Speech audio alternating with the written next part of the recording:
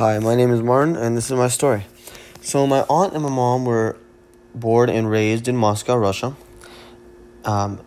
They were born in the 60s, 70s. They were raised about 80s, 90s.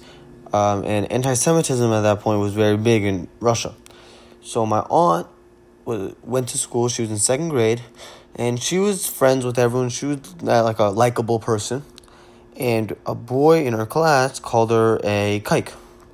And when the boy called her that, she tipped her off and really went under her skin, and she punched him in the face.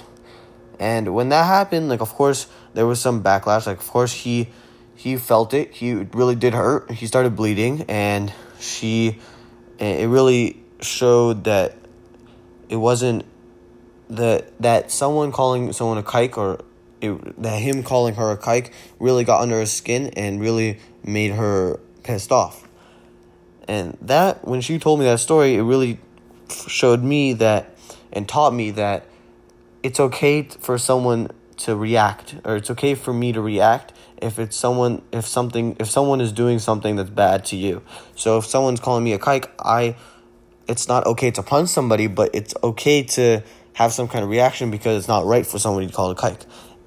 And especially because if I have that reaction, it shows to the person who calls the person a kike that you can't do that. And that if you do it, there's going to be some kind of consequence. So that's what my aunt showed me about that.